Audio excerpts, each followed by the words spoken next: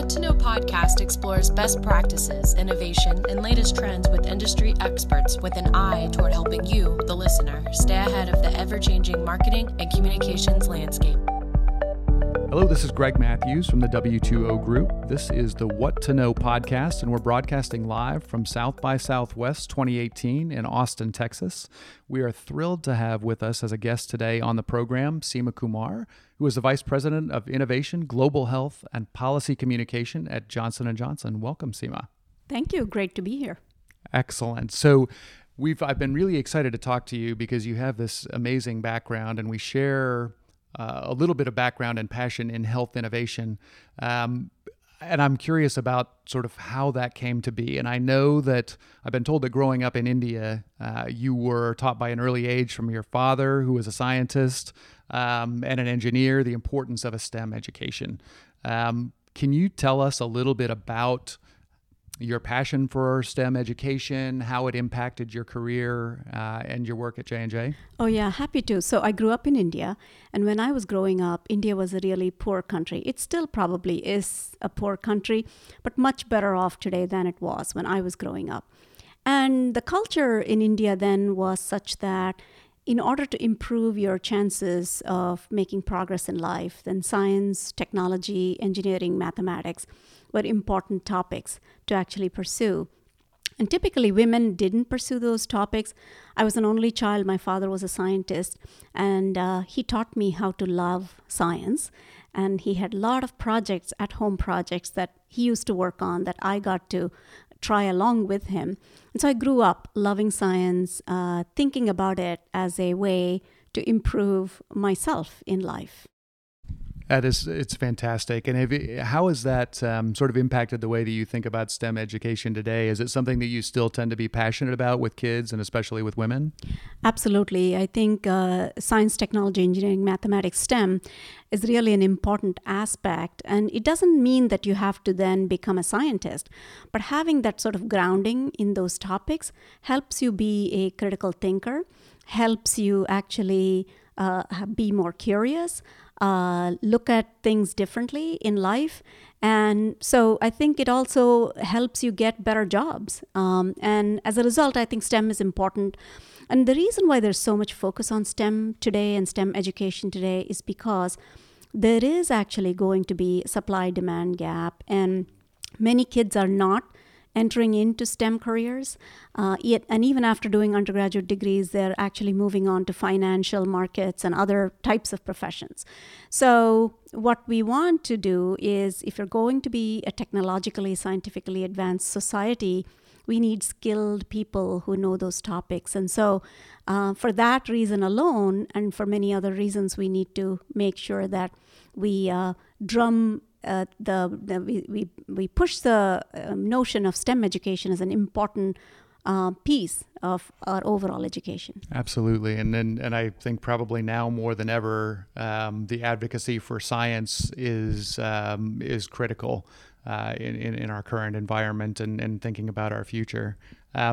You've actually been at Johnson & Johnson for around 15 years, focused on R&D and innovation. Can you tell us a little bit about your role there and how it evolved over time?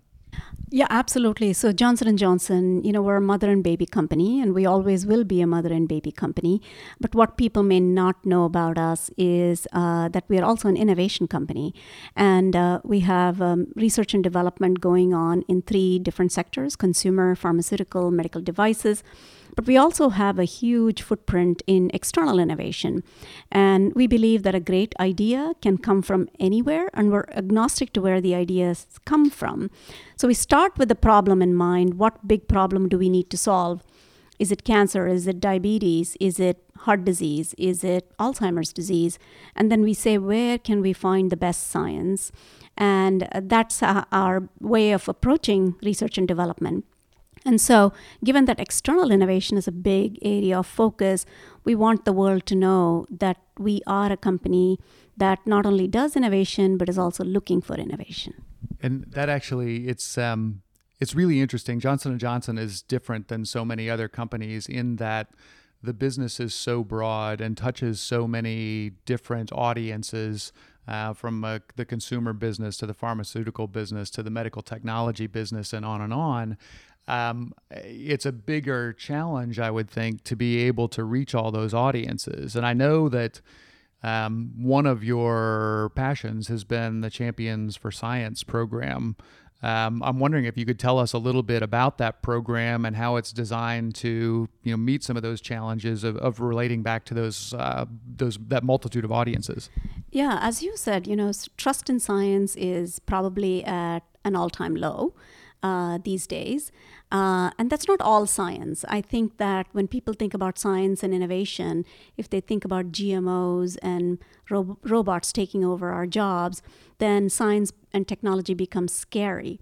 But at the moment you have cancer or Alzheimer's disease or somebody close to you, your family member has a disease, what you think about when you think about science is actually hope. That it gives you hope that one day there will be a breakthrough treatment that can save the lives of people.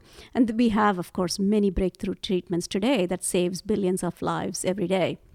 Now, what people don't realize, of course, is that because on an everyday basis, science happens behind a lab by typically a man wearing a lab coat with safety glasses, and that's kind of not relatable to your everyday life. And so it's sort of this mystery thing that happens elsewhere, somewhere over there. We only see it in stock images, exactly. Right? And the moment you Google stock image for science, what you see is that exactly what I described. So that itself is a stereotype because that's not always how it happens.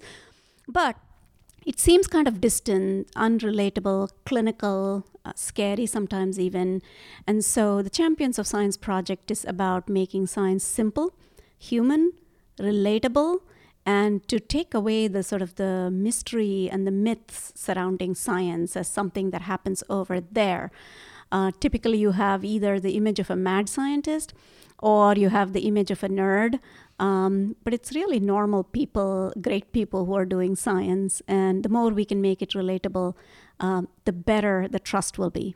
That's fantastic. And as you're thinking about those stories that help to make science relatable and help to break some of those stereotypes, how do those stories get to the audiences that you care about? What are the primary mechanisms for delivering, champions of science to the world? Yeah, we've started off now with social media and trying to sort of talk about science that happens. It's not just within our own walls, but science that happens everywhere, to bring back the awe, the wonder, the enchantment around science back, but also to indicate how much science is bringing to society from a value perspective. So we have 3 pillars, and most of it's around storytelling. So the more you can tell stories about science, the more you can engage with the public in relatable ways, the more science becomes something that is, human. The second thing is we want to inspire the next generation into science. So we are trying to put in programs in place to showcase the younger generation, to inspire others to come into science careers. And then, of course, by showcasing the impact that it has on society, because not a day goes by. So from the time you wake up till the time you go to sleep, science and technology impact your lives in so many different ways. And I think there's a pretty interesting statistic out there in terms of sort of the volume when you think about the scale of lives that's touched by Johnson & Johnson. You want to run that by our listeners? Yes, we touch 1 billion lives every day. It's hard to imagine, but that is a really, really incredible thing. And if we ever stop to question what's the importance of this work, that is a pretty good sign that the work that you're doing has the ability to impact an awful lot of people in the world. So amazing program. Thank you. One of the things that I think we hear a lot about here at South by Southwest and plenty of other industry conferences is the value of, and I'm making air quotes here, innovation. One of the things that you just talked about in your panel was the concept of breakthrough innovation. And I'm wondering if you could give us sort of a Cliff Notes version of how you define that term and what it means for you in your work. Yeah, we were talking about breakthrough innovation and breakthrough innovators and what makes for great innovators. And typically people think about the cult of personality. And it's the usual Archimedes jumping out of the bathtub saying Eureka, or Newton sitting under the tree when the apple falls on his head. But really, breakthrough innovation is not about the cult of personality, but a call to action. And it's not a solo activity either, because again, back to the stock photo, you typically see one scientist peering through a petri dish. But science doesn't happen that way. It's not a solo activity. It's actually a team sport. And so the Human Genome Project and many other breakthroughs that have happened because tens of thousands of scientists have actually worked towards accomplishing something like that. Putting man on the moon wasn't by one single person. SpaceX, I'm sure, wasn't by one single person. So I think breakthrough innovators, it's about innovation, but it's also about inclusion as a team sport and about impact, solving a big problem for the world. That's fantastic, and I love that summary. That we do really think about the innovator as that sort of that lone person who's bringing fire down from the mountaintops. And I guess, given that the reality is that breakthrough innovation is a team sport, what does that look like at J&J? What are some of the things that you found yourself doing and really embodying through your team to make sure that continues to be sort of the normal course of business at Johnson & Johnson? Yeah, our culture at Johnson & Johnson and within the innovation community, something that was set up by Dr. Paul Stoffels, who is our chief scientific officer, is that given that it's a team sport, the way we've set up our rewards and recognitions programs is such that you're awarded for teamwork, not as an individual contributor. And in fact, being an individual contributor is seen as less important than being a team player. That's one. And then the second thing that we also think very highly of is a collaborative culture, both internally and externally. The not invented here syndrome must go away. And so it's about where is the best science. If it came from me, great. But if it came from outside of me, great. I'm going to go after the best science. So the team spirit is both internally and externally, working in an agnostic way. So one of the things that I wanted to ask as a kind of follow-up to that is, given that it's innovation is a team sport within Johnson & Johnson, does that concept of team sport ever extend beyond the borders of the company? Absolutely. As I said, external innovation is a key part of how we look at our innovation landscape. But also, these days, the problems that we're trying to solve in healthcare are so big that no one institution can do it alone. And it typically takes a multilateral partnership between industry, academia, foundations, NGOs, governments to actually make it happen. I'll give you one example.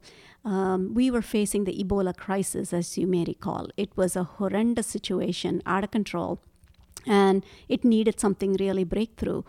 And what ended up happening is that 3 different companies who had a vaccine in their pipeline, along with the WHO, the Gates Foundation, and the European government, the US government, everybody came together to make sure that we had something in place, a vaccine in place, to avoid future crises like this. So that's an example of where we all worked together. It didn't matter whose vaccine was better than the other, but we were all rooting for something to bring to the patients over there.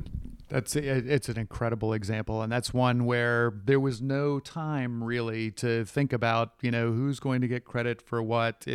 Everybody just had to throw in, right? I mean, that's it was a remarkable situation, and the response was just as remarkable.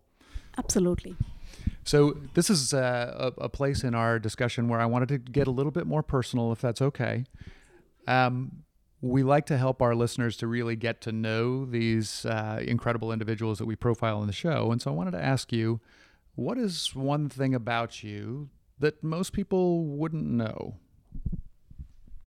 I love to sing Bollywood songs, and we go to Indian parties, and I belt out a few Bollywood numbers. So I love that so much, and I know that this is a podcast, so nobody can see me, but you might not know I actually love Bollywood. So I listen to a lot of Bollywood music, and my dream is to actually participate in a Bollywood dance number. So That's something that most people don't know about me, but maybe we can, share that passion together. Maybe our next podcast should be a duet. Exactly. A Bollywood song. Oh my goodness. I can't even believe that I said that, but you inspired me. So I also wanted to ask, and this is, I think as business leaders, we never have enough opportunity to read as much as we'd like. It's something that we found to be a common theme. But I'm wondering if you could, as we're helping our listeners to sort of prioritize the things on their list, what's something that you've read recently that really made an impression on you? And it could be personal or professional, fiction, nonfiction, just anything that's sort of on the top of your reading list.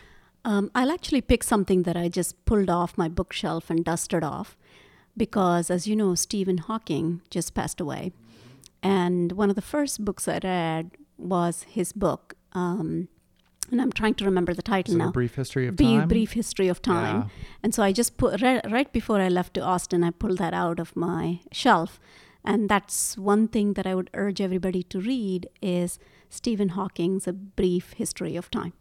That is a fantastic recommendation, and I think so many people have become more connected with his life through The Theory of Everything, of course, the motion picture. But that book is one that I think impacted so many thousands of people in terms of the way that they think about science and think about the world. Great recommendation.